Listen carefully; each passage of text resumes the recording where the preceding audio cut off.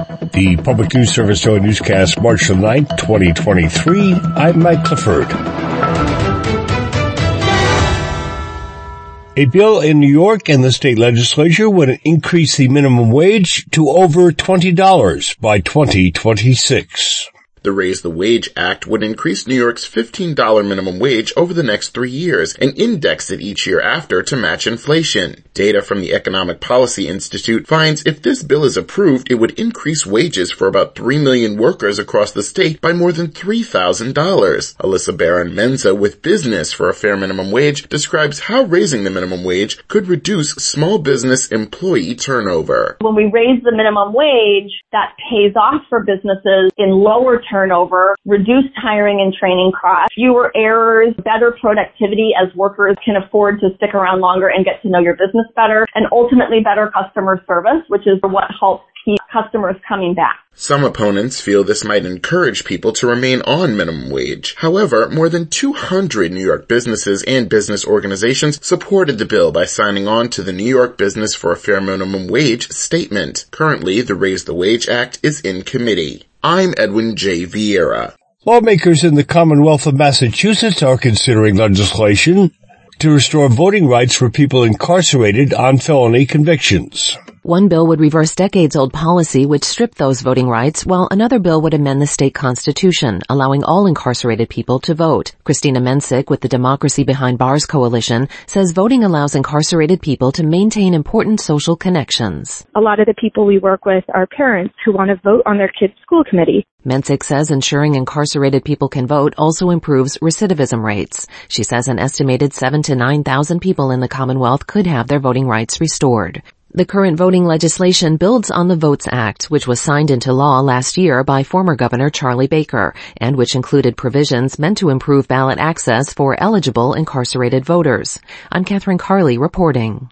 Now from CNN, the Senate passed a Republican-led resolution on Wednesday to block a controversial Washington, D.C. crime bill that opponents have criticized as weak on crime.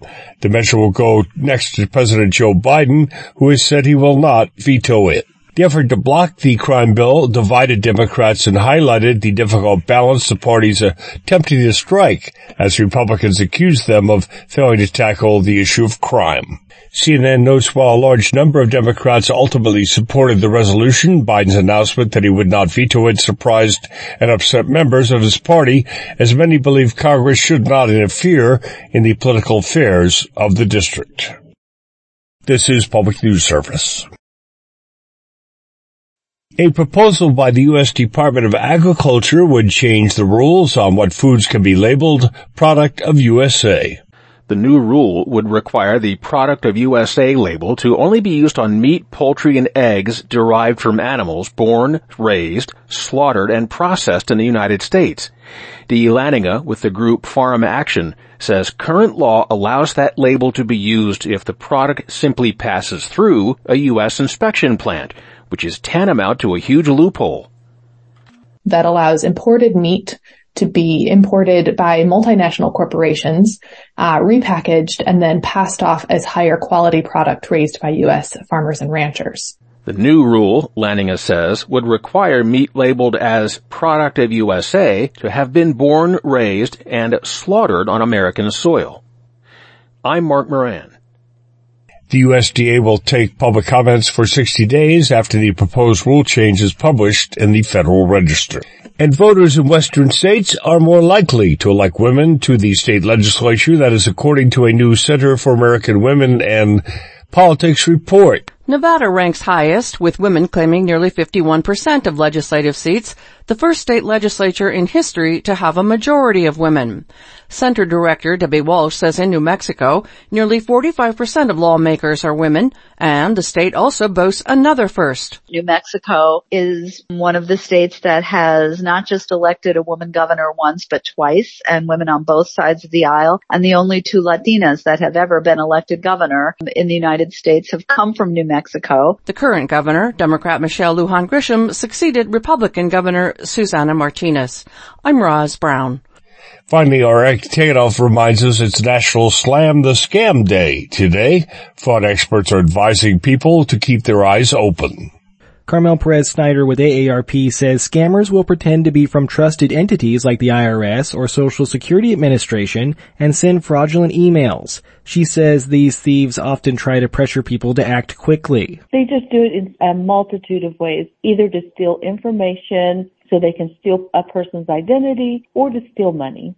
Snyder says there are a few ways to know if a person is dealing with a scammer. One red flag is if the fraudster asks you to pay for something with a gift card. Snyder notes that thieves love gift cards because they are untraceable.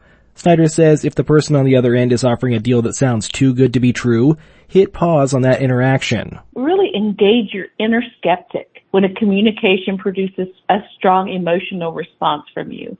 This is Mike Clifford for Public News Service. We are member and listener supported. Hear us on interesting radio stations, your favorite podcast platform, and find our trust indicators at publicnewsservice.org.